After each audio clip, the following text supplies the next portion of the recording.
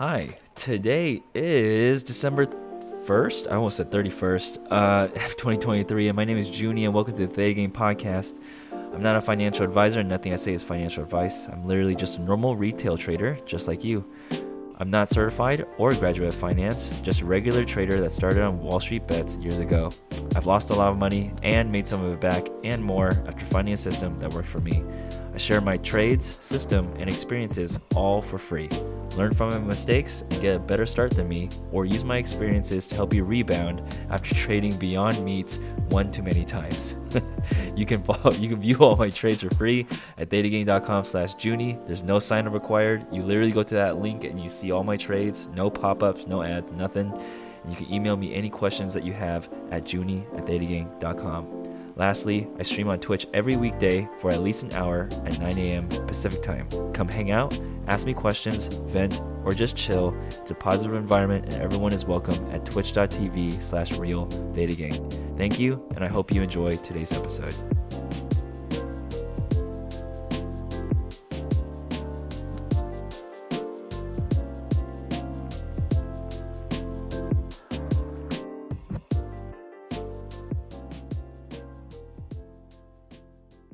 I hope everyone had a great week. Today should be Monday. If you're listening to this the first day this episode is coming out. Hope your day is going well so far. We're going to get started today with the new ThetaGame.com website updates. I only have one update for you guys this week, and that was moving the achievements from the front page into its own separate tab in the left-hand side nav bar.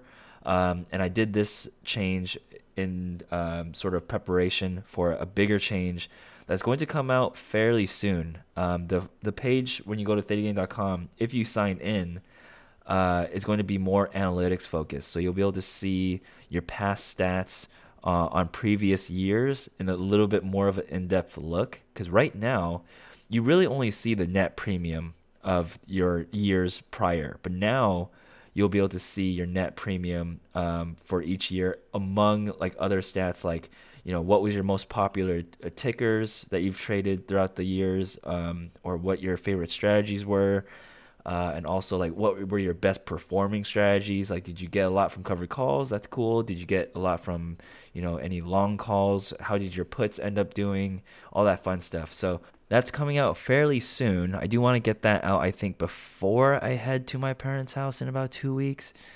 So expect it either this week or next week, but just highly dependent on where I can move this timeline. You know, it's important that you guys are able to see and view new trades and new traders, new users, so you could keep making friends and having those awesome social interactions. But if the homepage is now only your analytics, it's kind of closed off. So I'm thinking about having some sort of discovery or explore tab on the left where you can see the timeline. But we'll see. It's an interesting problem to solve.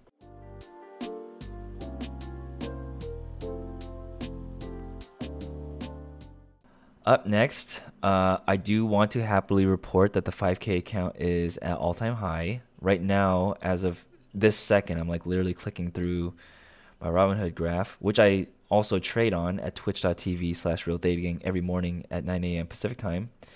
The account is up 10.68% in the last month that I've started this sort of challenge.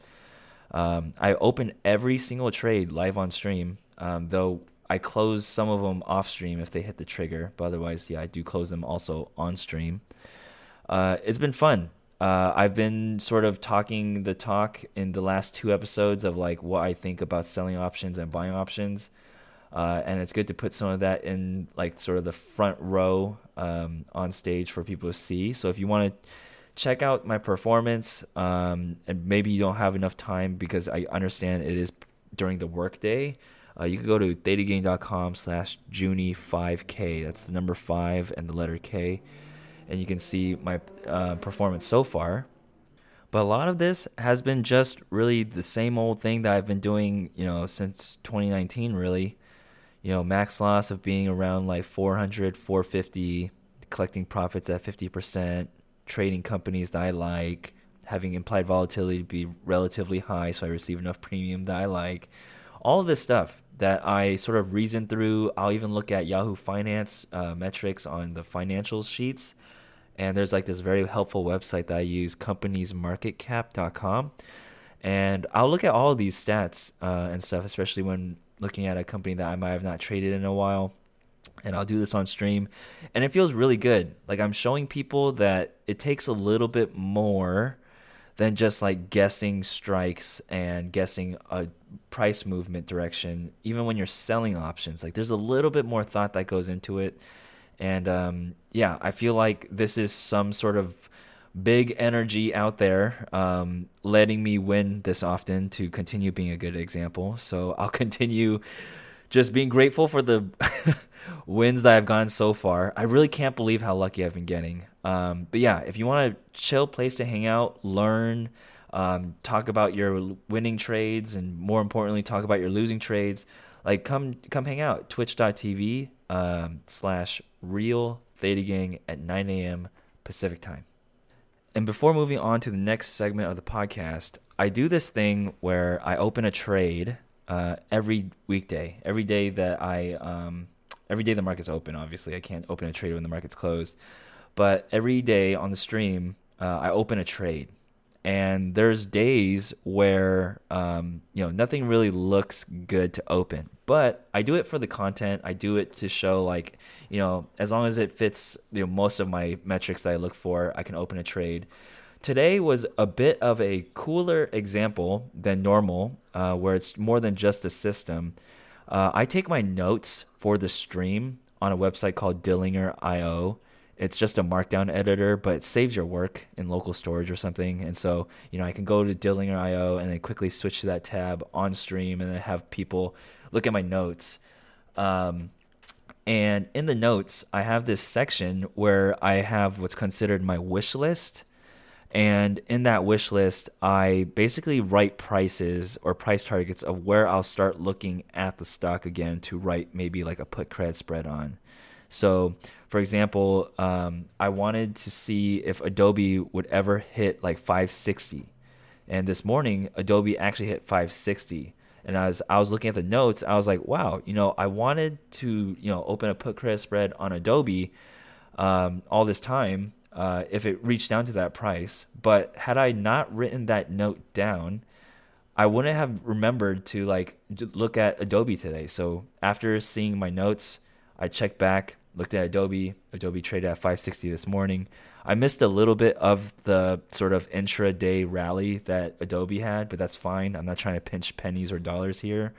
But then I ended up opening a Adobe 570, 565 put credit spread. It was down right when I opened it, like down $3, but right now I'm up $5 on it. I know, crazy. I could retire soon. But very cool example of if you can't find a trade that fits within your criteria for your system, maybe there's a trade that fits within your wish list or your prices. Because my system, I'll periodically check the companies that I typically trade that fits inside my system. Like, for example, I'm very comfortable trading like AMD, Costco, NVIDIA, and Shopify. I feel like those are my bread and butter. But if for example, I already have an AMD, Costco, and NVIDIA put credit spread, and I don't want to over leverage or overexpose my 5K account into more of any of those positions. So then I have to start branching out and looking at other companies. And that's when I'll resort to the wish list. So Adobe, I feel pretty good about my entry, but of course, I've had a very, very good string of good luck. So I'm always going to put this disclaimer here that, if you think that I'm doing really well and you're like, wow, Junie, you should be just pounding these put credit spreads. Why don't you just write 10 of these at the same time because your win loss ratio is so good? Those are typically the trades that I lose. It's like when I get too greedy, when I just know that I'm going to win, that's when it bites me the most. And so I'm choosing to stay disciplined and go low and slow. And, I don't want to have to put in another 5K to keep this content going either. So there's also that intrinsic benefit of me being able to do this for a longer period of time because it allows a Twitch stream to be more interactive because I feel like a lot of people can relate to these sort of these sizes of trades. So again, feel free to stop by at twitch.tv/RealThetaGang, 9 a.m. Pacific time. It's really fun.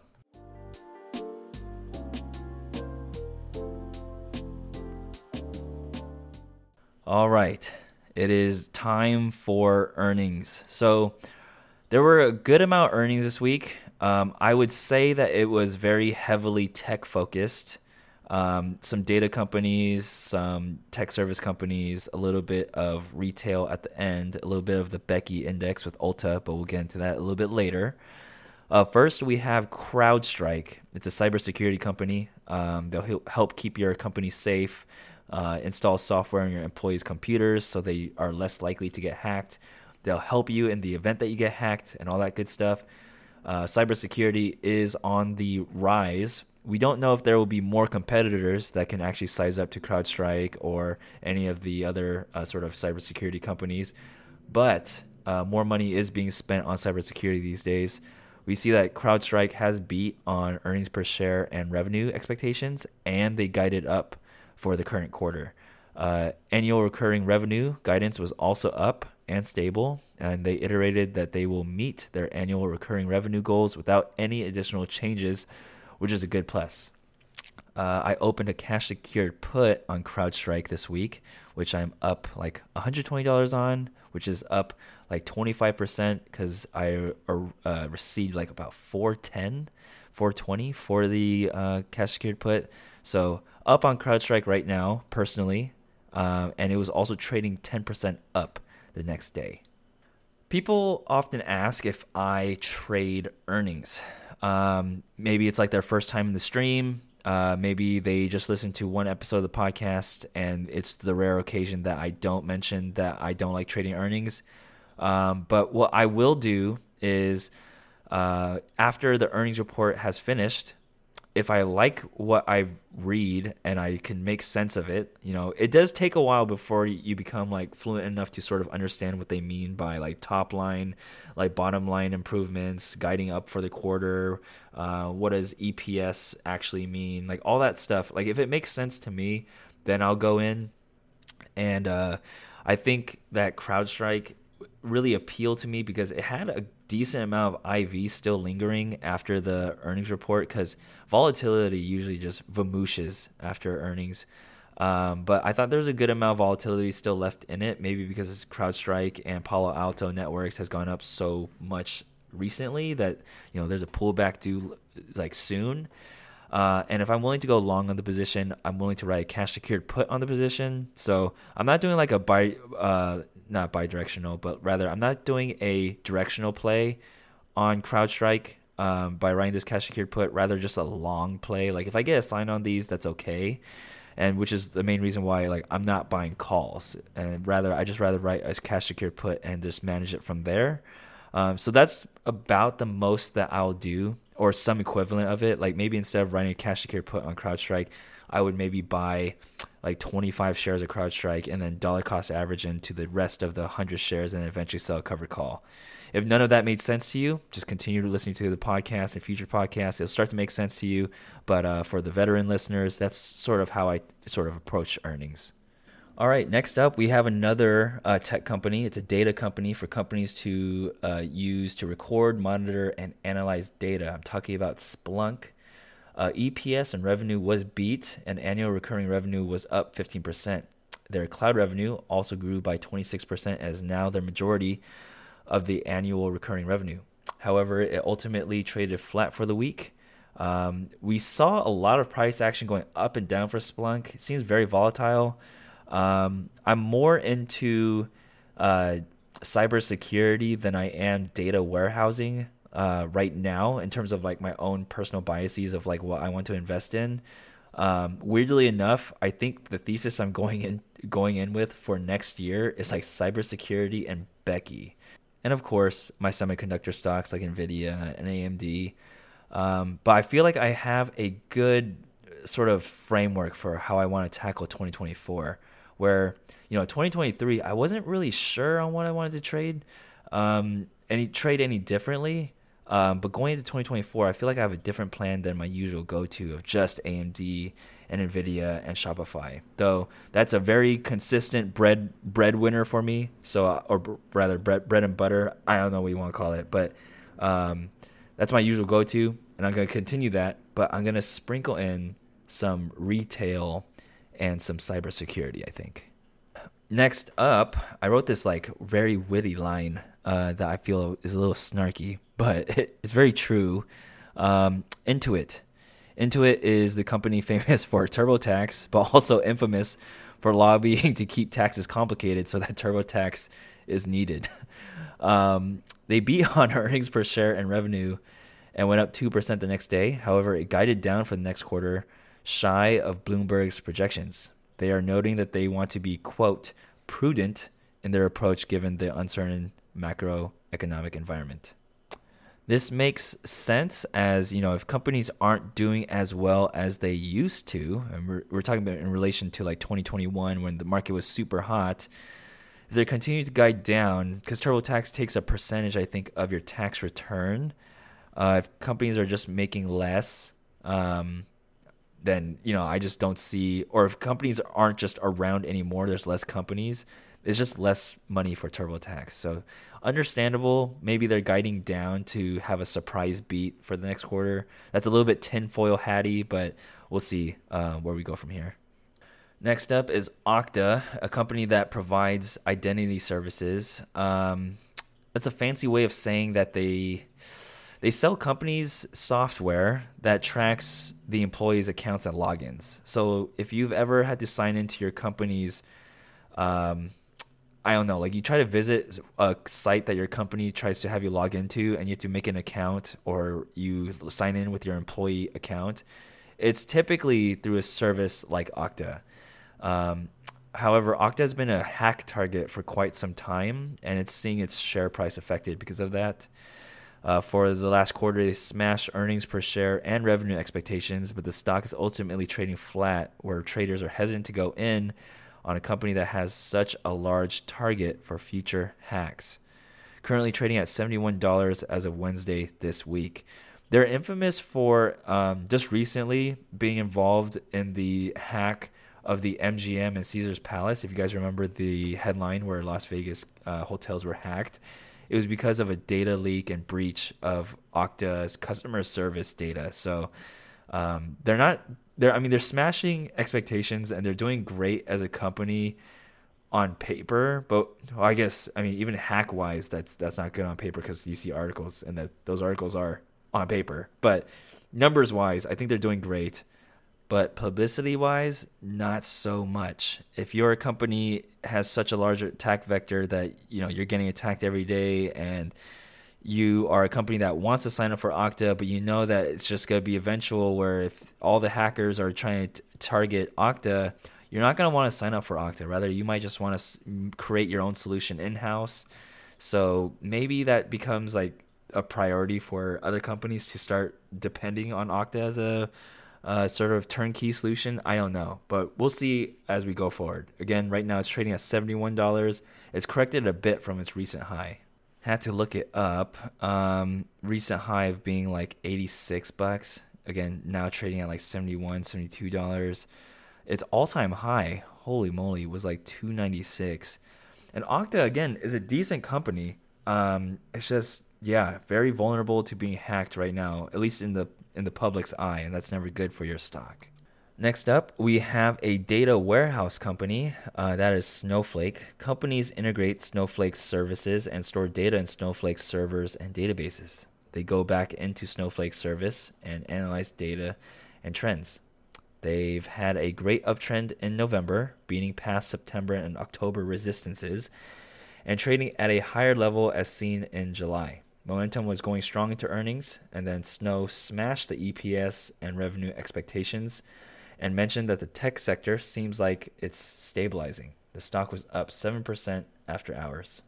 And again, personally, I'm just not a fan of data warehousing companies. I don't think there's as big of a moat as like a cybersecurity company might have. Data warehousing seems, it saves the company.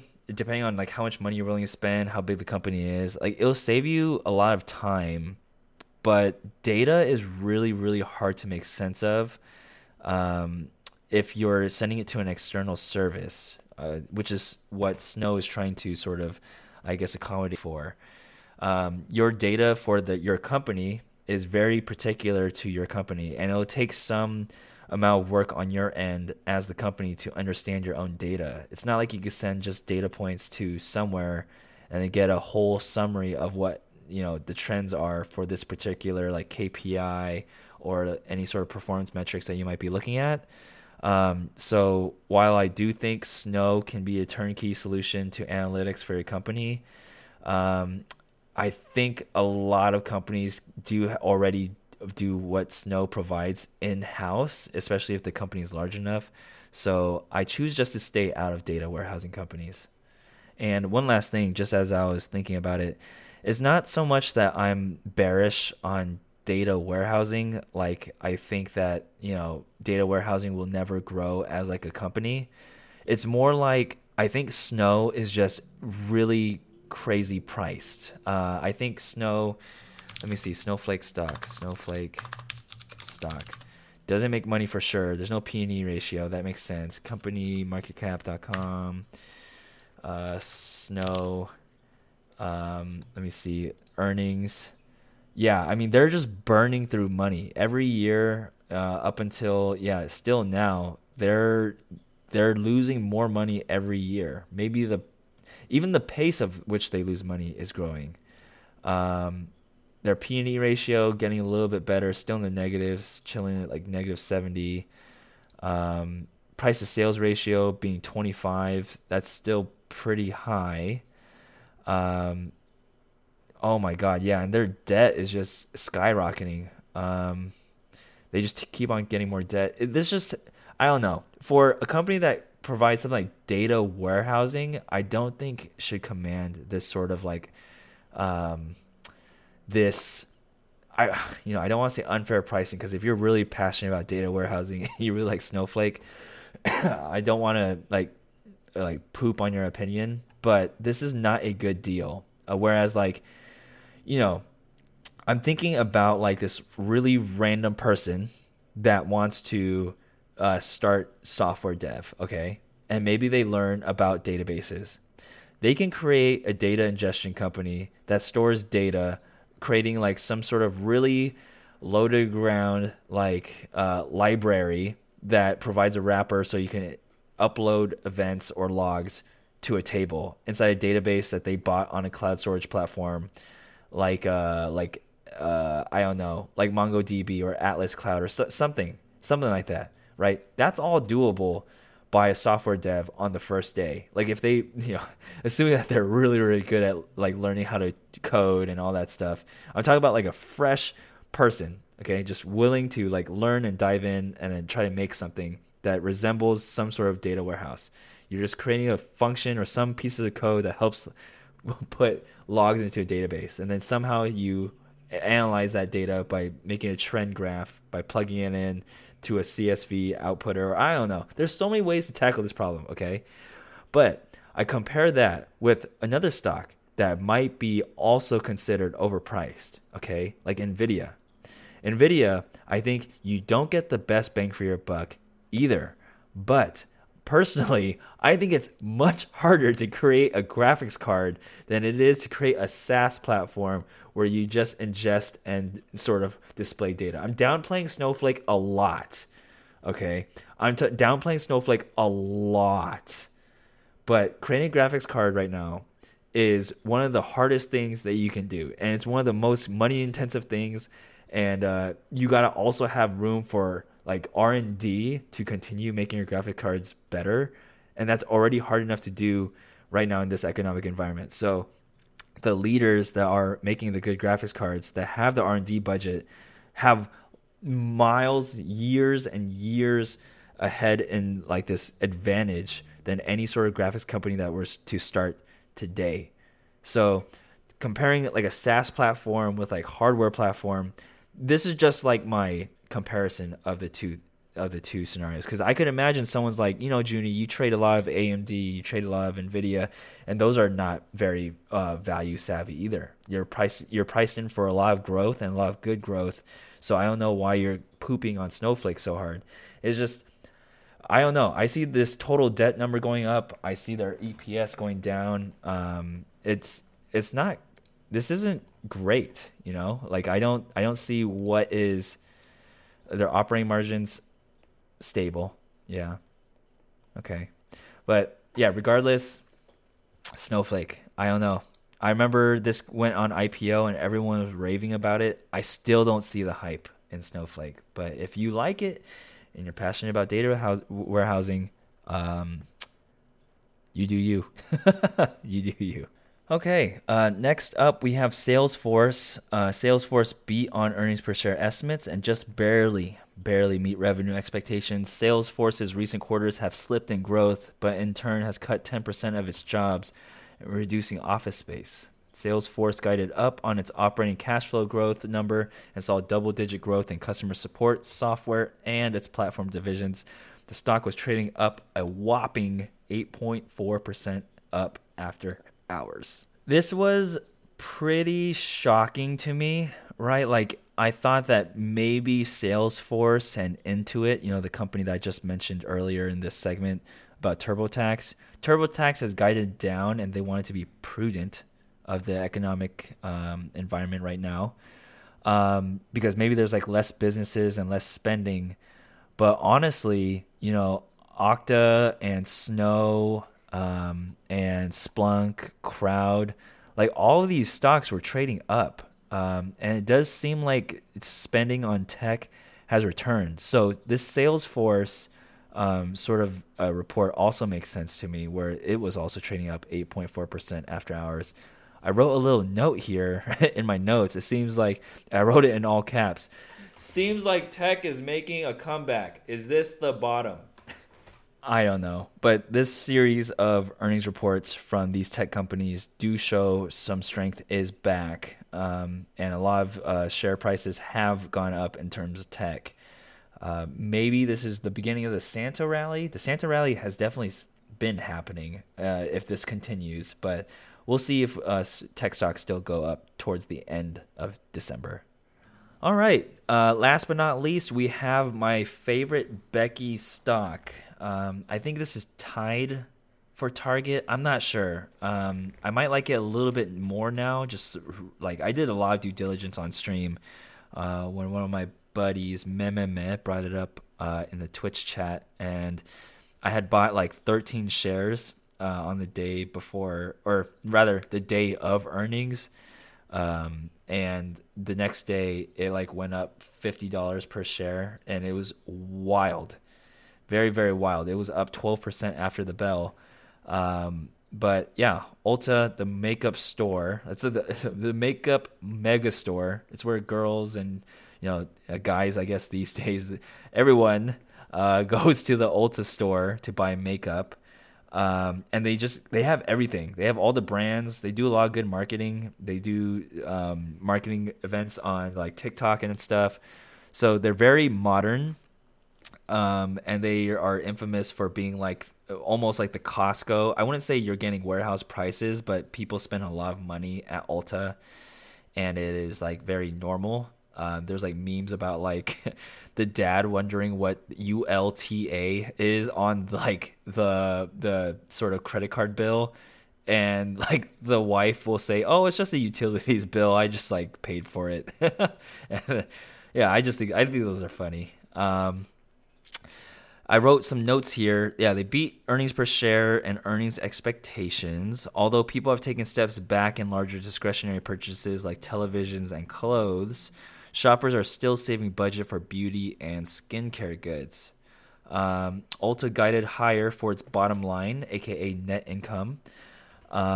This means profit after expenses. And then just as a reminder, top line or revenue means like essentially the money made before expenses. Thought I'd throw in some terminology there. Ulta, like I said, was up 12% after the bell. And yeah, I wrote a note here that I had bought the 13 shares before going into earnings. It was such a cool feeling. Yeah, it's like looking through Ulta. We talked about some gap fill sort of theory, which turned out to be like rock solid true. But of course, it doesn't happen every time, so I don't want to give the people the wrong idea about like, oh, if there's a gap, it's gonna fill during earnings. No, that's not the case. But you go in with enough due diligence and with enough of your own plan, you can make earnings somewhat responsible. Like I bought 12 shares. It's not like I bought like 100 out the money calls. So that was fun. Up about $600 on those right now, and I'll buy more shares as we just like go forward in time. That was a weird way to word that. I'll make my way up to 100 shares, sell the covered call, and I'll probably just wheel Ulta for the rest of time. Just 100 shares worth. So if they get called away, I'll probably just write it at the money cash secured put, just keep this cycle going, at least until anything about Ulta changes. But I do like where Ulta is being sort of priced at right now. Its price to earnings ratio but I mean, before this recent spike in price, it was trading at a near low. So you're definitely getting a bang for your buck there. And I don't see Ulta going away either, similar to Costco. I really like trading Costco right now. Like I was talking about earlier, like I'm really into like Becky and retail right now. Like that means like Target, Costco, and Ulta. And I'm getting more and more into like CrowdStrike and cybersecurity because I had just followed up on like writing notes for Okta, and I was like, wow, this seems like doom and gloom for Okta. And I was like thinking, yeah, I can see AI maybe making cybersecurity attacks really crazy, to be honest. So thought maybe, CrowdStrike is a good option. I don't know much about Palo Alto Networks. I wish I did. I remember doing a trade last week because someone on stream mentioned Palo Alto Networks. It is insane how much inspiration I get from people on stream.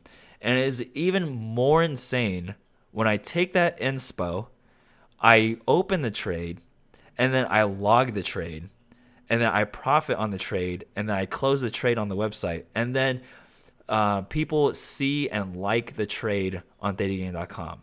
And they were able to see the entire lifetime of that trade. It started from an idea in chat. I opened the trade after doing the due diligence, and then held on to it, managed it, closed it, and then closed the log on ThetaGain.com. It's crazy. This has happened, I think, 3 times so far. Ulta being one, Palo Alto Networks being the other one, and I think I did some sort of Shopify play. I don't remember if it was a cash secured put or a covered call at that particular time. But there was a third one. Insane where that, it's a collaborative environment, though I never, I never suggest anyone follow me or follow anyone in chat, because no one is a financial advisor, right? Like everyone has that disclaimer. But you can take inspiration from people. You absolutely can. And if you fit someone else's thesis into your own framework, maybe you're choosing a different strike, you're choosing a different expiration. Maybe someone has a bullish thesis on a company in one of your favorite sectors, so you start looking at other companies in the sector. There's so many ways to interpret other people's opinions. And so, yeah, I'm always willing to learn. I think that's one of my best qualities as someone that is in the FinTwit / like finance space in a live environment, is that like I'm never really against any sort of solution because I've been on really both sides. Like I mention all the time that I used to buy calls and puts, and even to this day, I still think it's cool when people do it, and especially when they succeed with it. My only real gripe is when people lie about their winners or they only show their winners. So yeah, it's fun. Buying calls, buying puts, very fun, but very, very dangerous. Playing earnings, very fun, but very, very dangerous. I don't dislike them. I just think they're dangerous.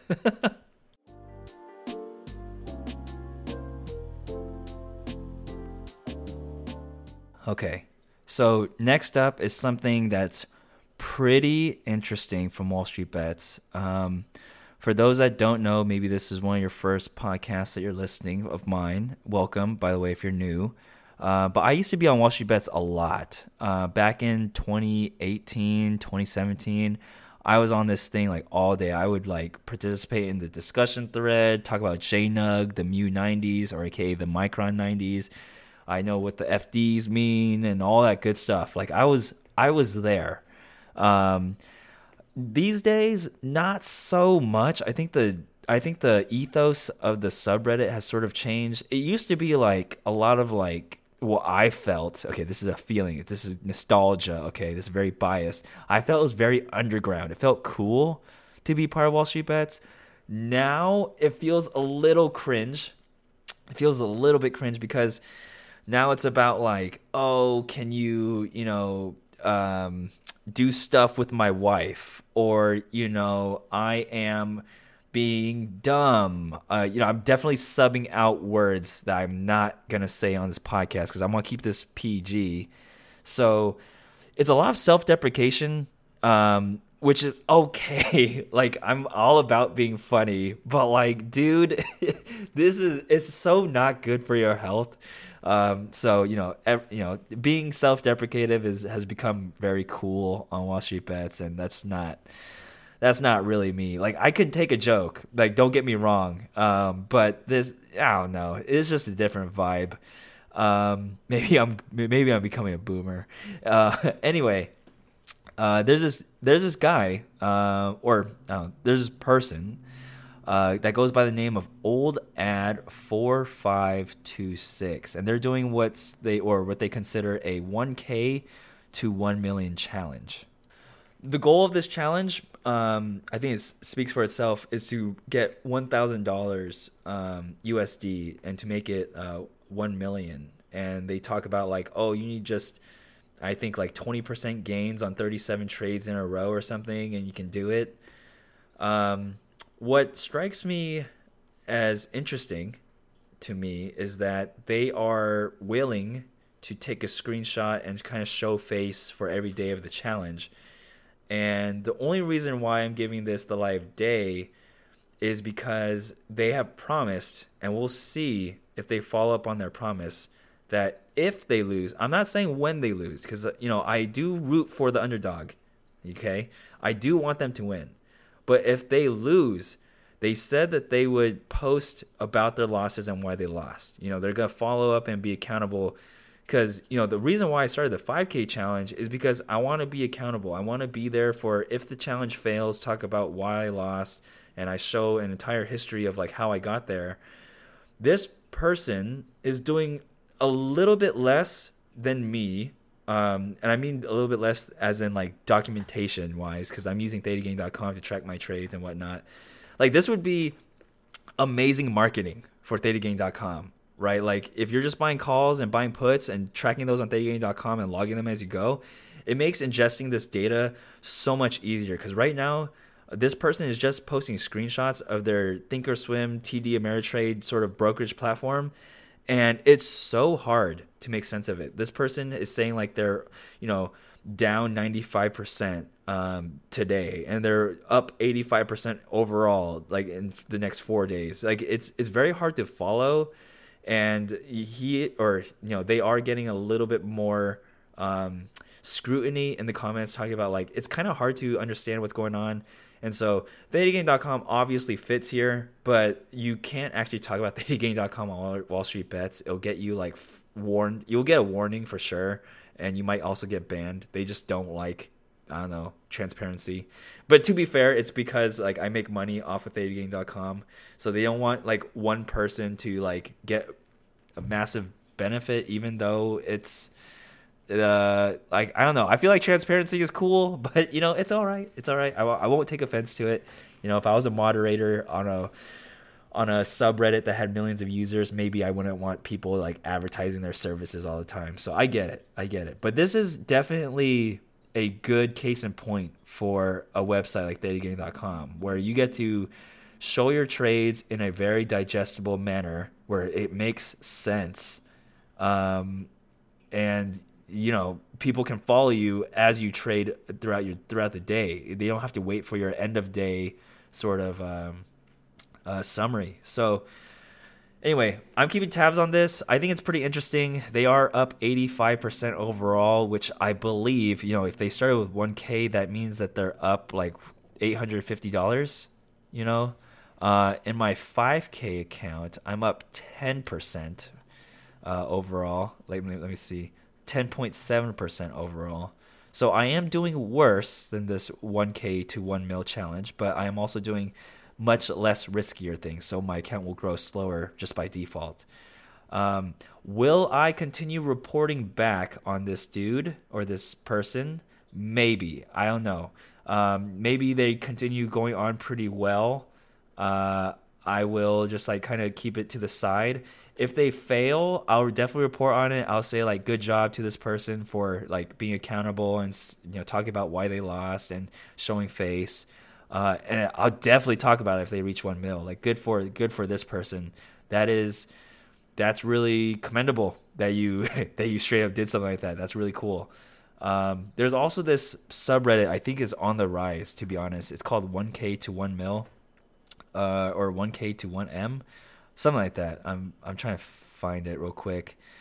Yeah, 1K, the letter K, to 1 mil. The number 1 in both of those. 1K to 1 mil is the subreddit name.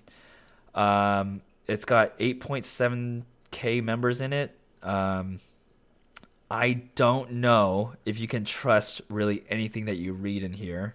Going to be fully honest.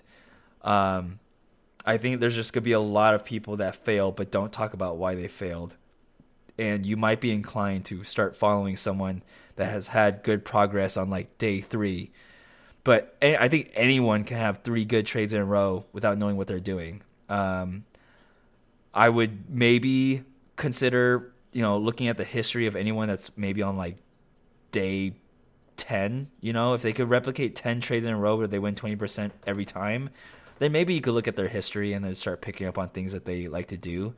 But if you're looking at like trade number 3, I'm telling you, like I think a monkey can pick strikes and a call and get 3 right in a row. So just be very, very careful. So consider this your Wall Street Bets update of the week.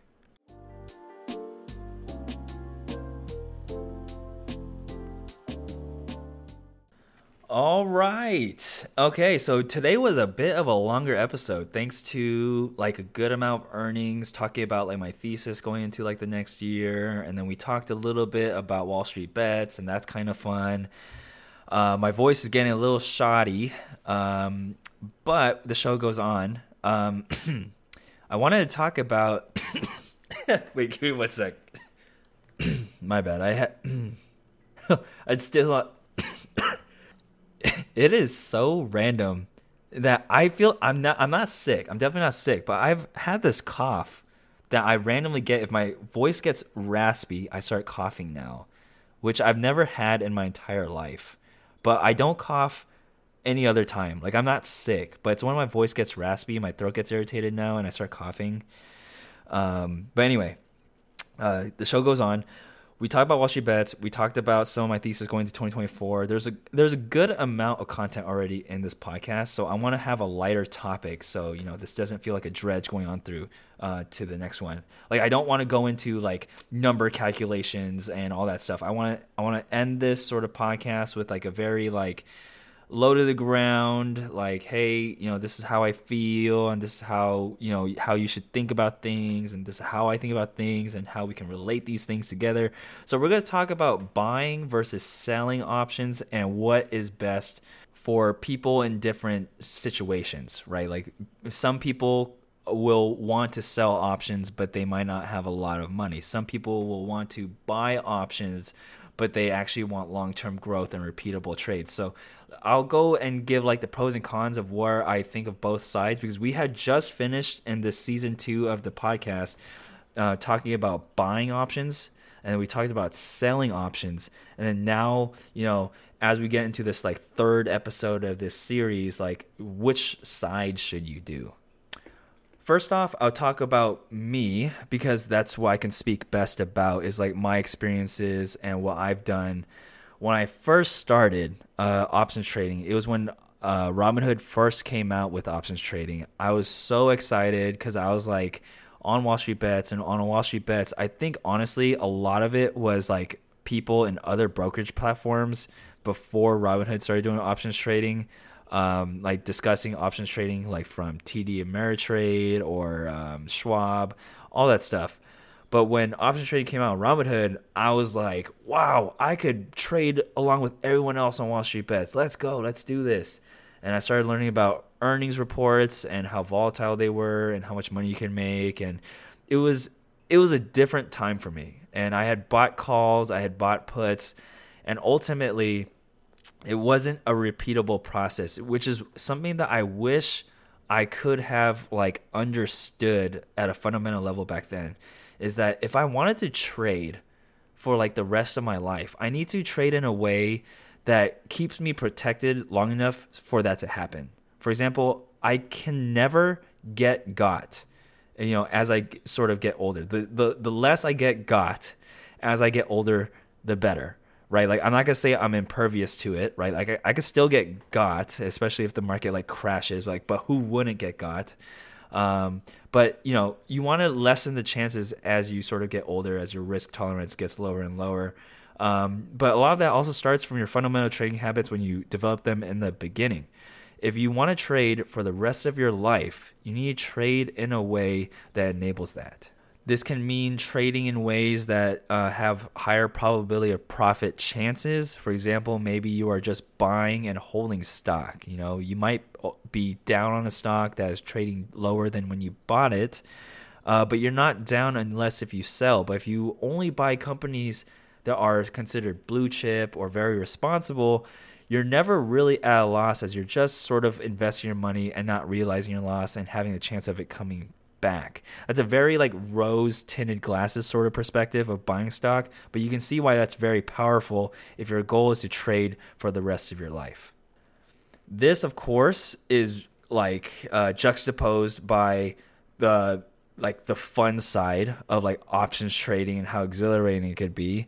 Buying and holding stock is very boring, right? Like I was not into buying stock as like my interest for buying stock went down tremendously when Robinhood came out with options trading. Like I was so invested into options trading that like I sold all the stocks I had bought until then for the maybe like a few $1,000s I had in the account at the time, because I had a much smaller account back then when options trading first came out, because I had just gotten a full-time job, and throughout college I would like buy like one or two shares on like what was I using? I think I was on Schwab a long time ago.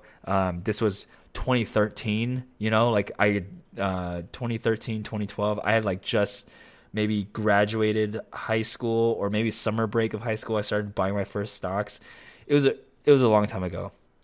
But when options trading came out, I sold my stocks, got really into options trading because it was so exciting. I was so like ready to make lots of money really fast. But it didn't occur to me that I can lose. It sounds crazy, right? It sounds really crazy. Like, oh, don't you expect to lose by trading something so volatile? But I think now that the GameStop craze has happened and lots of movies are talking about options and there's like a lot more resources on the internet, people are more aware of the risks of options trading, which is what I'm trying to pass down in this podcast too, right? Like I always talk about how fun they are because I want to give a fair perspective on buying options, but I don't know how repeatable they are for a long-term portfolio.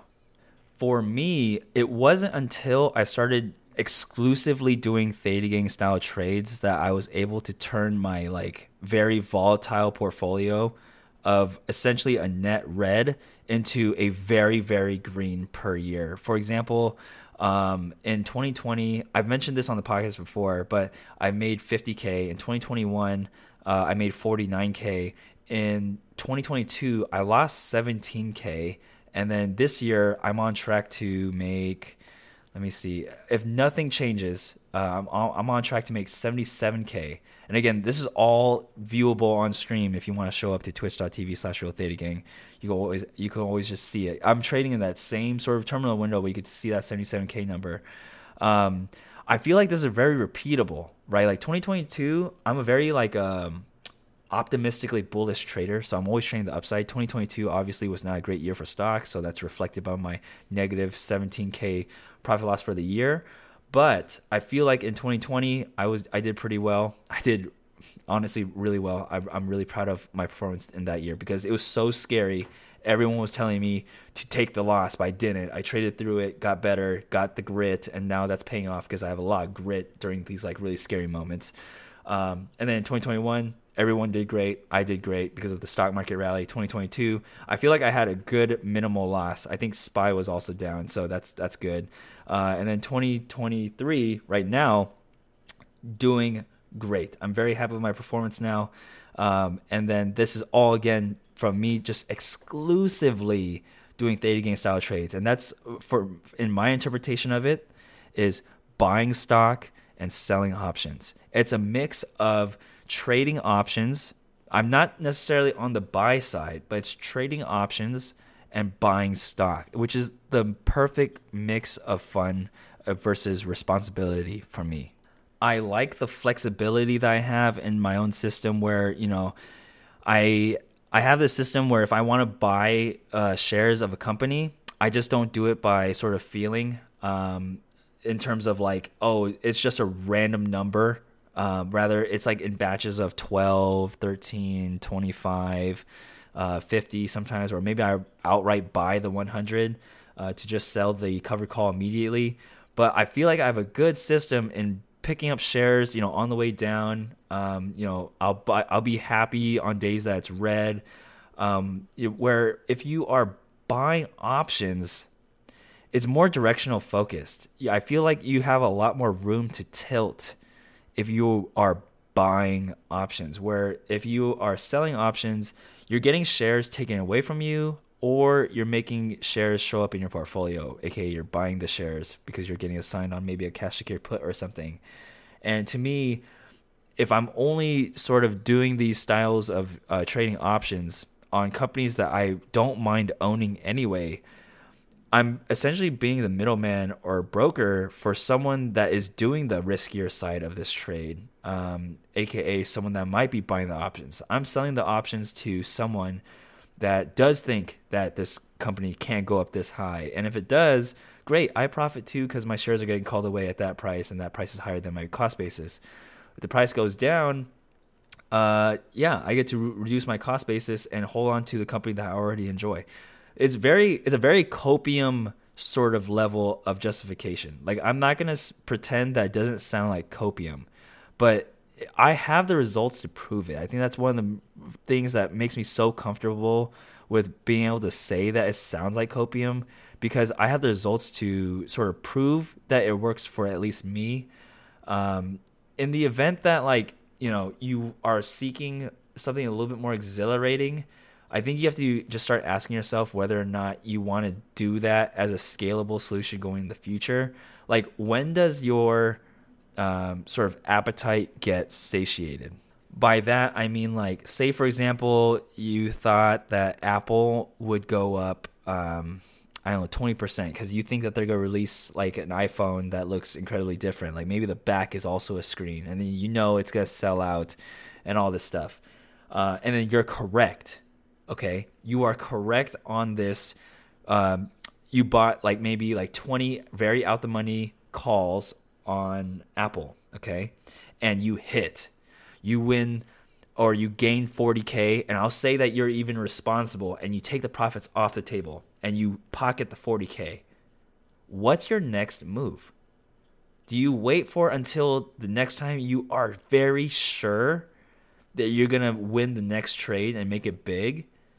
Or do you maybe scatter your 40K into smaller bets that you think will win, and then hopefully you win on those? Do you have a system or sort of metrics that you look at to make sure that your prices that you buy these calls at make sense to your probabilities of winning? Like, you have to have this system in place to make sure that you're not just always going for that big home run winner, because that's not a scalable solution. There's a reason why hedge funds don't look to make like 300% in a year like a typical retail trader does when they first learn about buying options. It's very, very hard to replicate this going forward.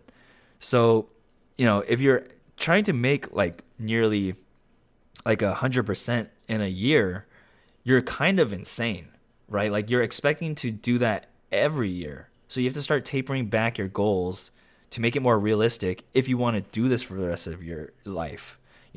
Some people are like, maybe I'll stop trading when I'm retired and stuff. And that's cool too. So then, let's talk about all the way up until you're 65, or let's say you're trading all the way up until you're 60 or up until you're 50. I don't know what age you want to pick, but you want to do this for multiple years. So you have to do some solution or some strategy, some system that you can repeat for multiple years. It's not enough to win just one big one, because if you just win one big one and then you just sit around with your sort of winnings doing nothing, you're losing to inflation, right? So you have to develop this system where it keeps your money in the market, and you want to beat inflation in a very predictable way. Like you don't want to have to like bet on this new iPhone coming out with 2 screens, right? You want to make a consistent income so that you can sort of predict and move your money around more, I guess, responsibly. So if you're maybe overexposed in a certain industry, maybe your too much money is in this account, you need to actually put more into like your IRA or 401k, all that good stuff. But if you're always holding this large amount of profits, I'm being optimistic here for you if you're buying options, or you're sitting on a huge loss, or maybe you're sitting your cash idle, you're losing to inflation. You have to find some repeatable process on buying options that's consistent, that can keep up with inflation. And just to top this sort of this point off, it's not only inflation either, right? Like I think anybody and everybody knows that SPY has a good chance of returning you at least like 7 to 8%. So as long as inflation is not up to that number per se, but your goal should be to beat SPY, especially if you're taking trading into your own hands and not just putting it into an index fund like SPY or QQQ. If you're taking the trades into your own hands, you better do better also than the industry standard, better than someone else that might not know anything about options trading that does put into SPY. That I think would be a good metric to also try to beat. But this isn't to sort of knock anyone trying to get a home run either, okay? Like, for example, the person that I just talked about trying to get that 1K to 1 mil, I think that's really only realistically able to be done through buying options, okay? Like, I don't think there's any reasonable amount of probability of profit that can help you from getting from $1,000 to $1 million selling options. Like the rate at which you would have to generate premium or collect premium compared to the max losses that you have to take on the way up, there's just too many pitfalls of starting with just a small amount of 1K. But if your goal was to like 300% or 400% your current pool of money to a bigger number, then the answer would be to definitely buy options, but that's just not scalable. So I can already tell that some people are thinking, okay, you know what, Junie? I hear you. What you're saying is, why don't I take the little money that I have, because I'm just a college student, I'm going to trade and buy options. Taking the little money I have, I'm going to 400% it, because that's what you just said. If you have a small portfolio, if you want to 400% your money, you have to do it this way, okay? And then when I have enough money, then I'll be responsible and sell options. That does not work. Your discipline won't be developed enough to be able to do anything responsibly if you're just used to your 100, 200, 300% gains / losses that you're going to inevitably have trying to get from 1K to 2K to 5K, okay? So I don't want you to get the wrong idea of like, you need to sort of buy options and make it big to make it out the hood, okay? Like you don't.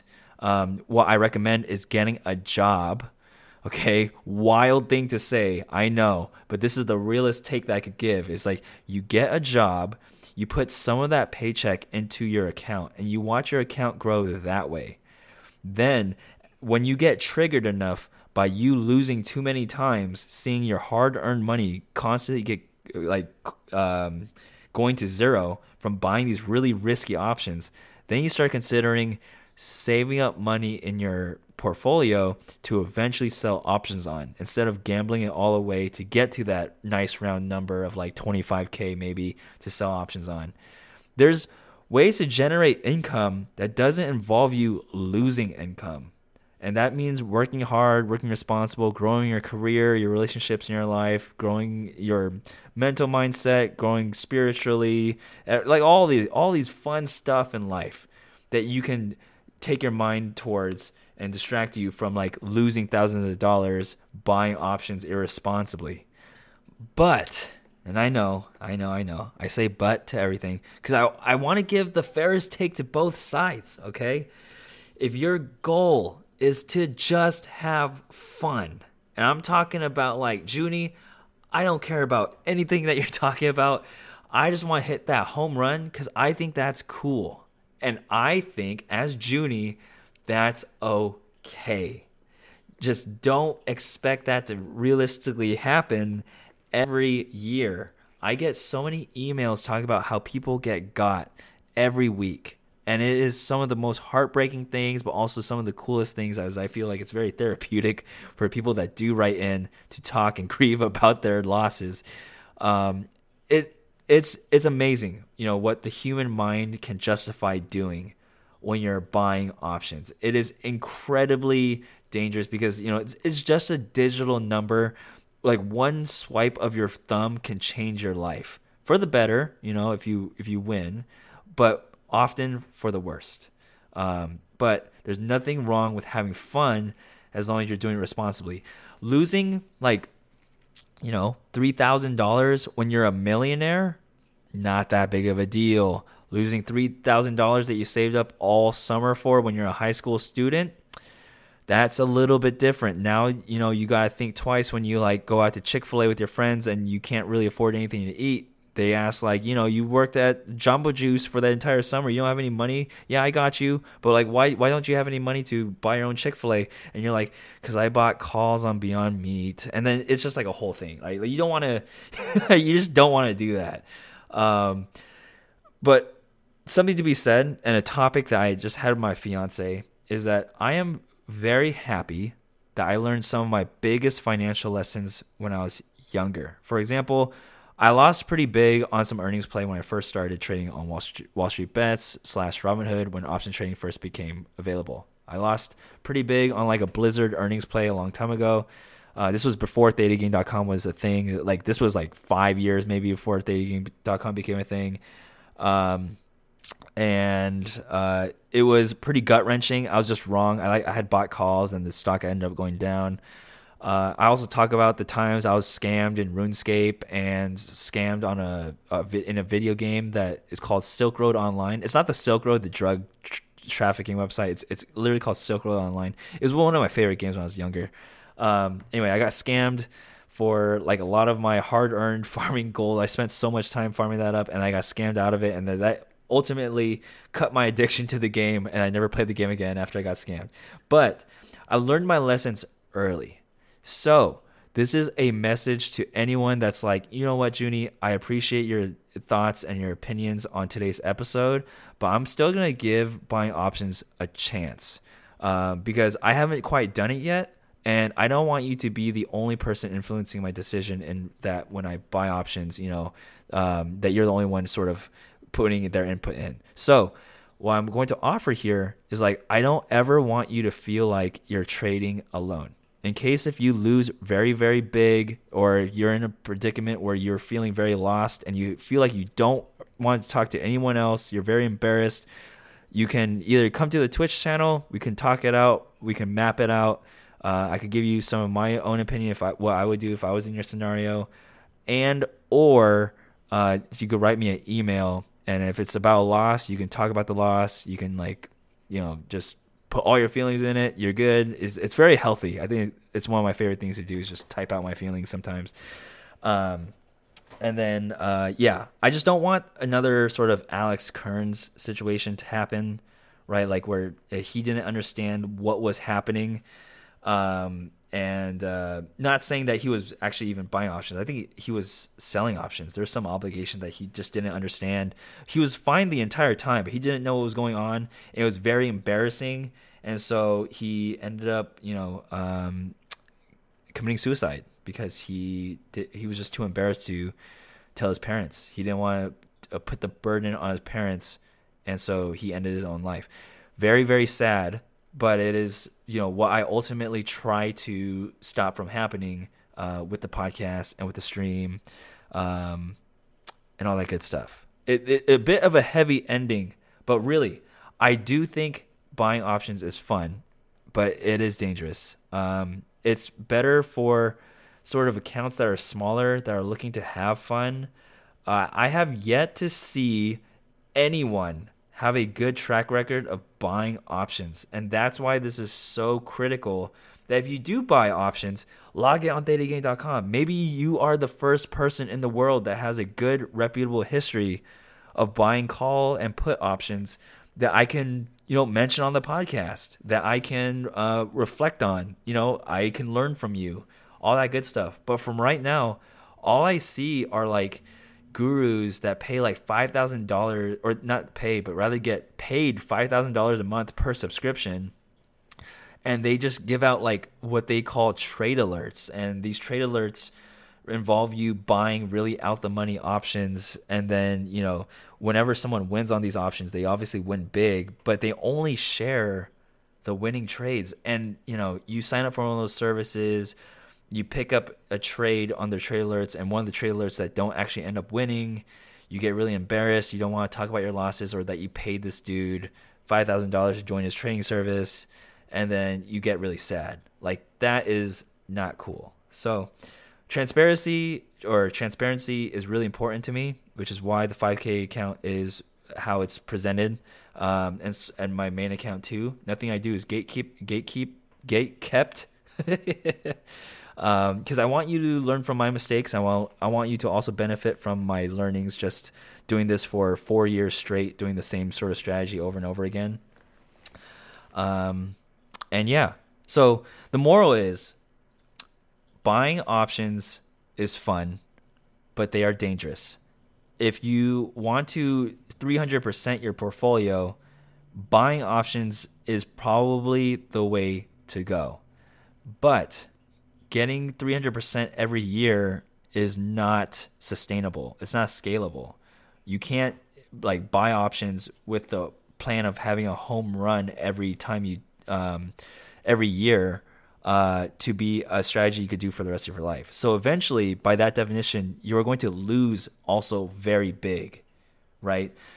So if you wanted to buy options, say you have a lot of money, and you wanted to do the option buying scenario, then you're going to try to buy options that are closer to the money, longer dated. Maybe you start experimenting with some like leaps or something.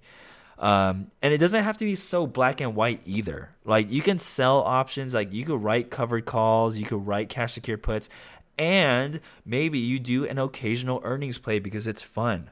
Or you supplement the Theta Gang strategy with coming up with like mini buys of calls and puts to go along with that strategy, and you want to do both at the same time, right?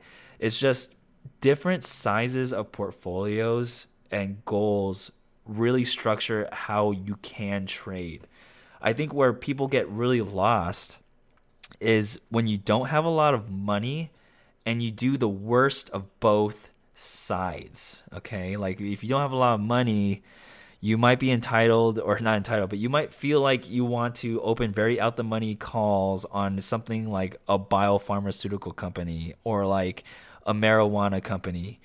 But those will often lose. So that's, for the buy side. Or if you try to force selling options with a smaller account, then you're, wheeling on like a penny stock, and that doesn't have that good volume.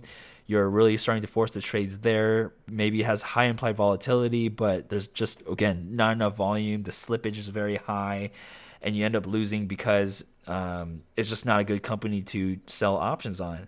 So money is a very limiting factor when it comes to your option strategies. When I first started, just as a recap, when I first started options trading on Robinhood with a Theta Gang style, I think I had around 8K. And I did strictly like put credit spreads, call credit spreads, and short iron condors. I quickly figured out that I didn't like betting against the upside, so I stopped doing call credit spreads and only did put credit spreads and short iron condors. And slowly I stopped doing short iron condors because, again, didn't like betting against the upside. So then I started doing only put credit spreads, which is what you see that I mostly do on thetagang.com/Junie5K. I've done, let me look it up because I have the real data to back it up, so I want to use the real data. I have done 1, 2, 3, 4, 5, 6, 7, 8, 9, 10, 11, 12, 13, 14, 15, 16, 17, 18, 19, 20, 21. I've done 21 put credit spreads and 1 short iron condor on my Junie 5K account. And I've won on all of them besides the 4 that I still have left open and the 1 put credit spread that lost back in November 6th on the target put credit spread. So yeah, a few $1,000s is probably good enough to start learning how to do put credit spreads and call credit spreads. Maybe you like betting against the upside, but I could go on and on about this topic. But just in being mindful of the episode length, trading with a smaller portfolio shouldn't be forced. Like if you feel like all you can do right now is just buy stocks, then just buy stocks. Work hard at your job, and again, just deposit money every week until maybe you have like the $8,000 or $9,000 to start dabbling into credit spreads. Because again, that home run, it feels really, really good to win, but man, it feels really good to win because it doesn't happen that often.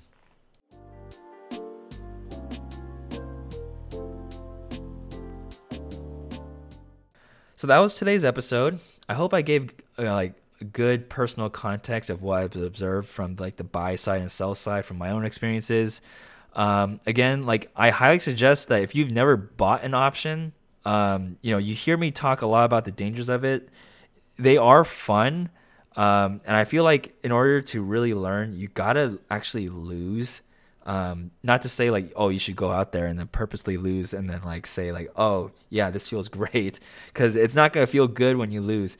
But we're humans. We learn most from our mistakes when they actually happen to us. It's not enough for someone to just talk about how you're gonna lose. It's often like you go out of your way to just do it anyway, and then you lose, and you're like, oh, that's why he said earnings were dangerous. So, it's going to take some trial on your part, and that amount of trial is absolutely up to you. You go in with a few smaller plays, or you get overzealous, you get overhyped from Wall Street bets, or, this 1K to 1 million challenge, and you lose big there. Everyone has their own, process of learning, which is what is so cool about trading stocks. Is it's really only you versus the stock market. It's not like a group of people against the stock market. As much as like the GameStop craze made it sound like it was like ought to be, it's really just you and like the clicks you put into your trading terminal. No one is forcing you to trade, which is amazing. It's like you sign up literally for everything that you do, and the justifications that people come up with on why they lose is insane to me. But that is possibly another topic in the future. Make good decisions that you'll be proud of later, and just be aware of your max loss scenarios. Where do I win? How much can I profit? And also, how much can I lose? That's an equally important question. This podcast, the website, and stream are all made possible because of my patrons at patreon.com/ThetaGang. Signing up helps keep the services up and alive, as well as pay my own personal bills like health insurance. I do the podcast, website, and stream full time, and is my primary source of income. I feel grateful to be able to do this full time, and my focus is on providing the best service possible for free. The podcast, website, and stream are all free, and it'll stay that way. Signing up for Patreon does give you a few perks though, so check it out again at patreon.com/stayitagain if you're interested in helping support. I want to give a special shout out to my patrons here that keep the services alive as well as pay for my dinner and lunch here at patreon.com/stayitagain. I'll give the list here. Giving a shout out to Fancy Wolf, Los Pepes, Mods, Pasture Bedtime, Upstream Puddle, Seneca, Ensis 88, EDC, Kevlar 22, Nala, J Perkins 86, Slow Motion, Rustier, The Jester, Grandpa 95, Chicken Dinner, Jack-O-Lantern Bob, Kaput, K21 Butler, Symmetrix, Statistically Random, Turbo Ricky, Maestro XC, Lord Skeletor, Major, Teckle Me Elmo, Avrilian, Danube 9000, McFly, Mr. Integrity, Rooster, Bearded Savage, Caveman, Andy V, Arfman, Mememe, Can't Make Money RRL, and Maltman 1856.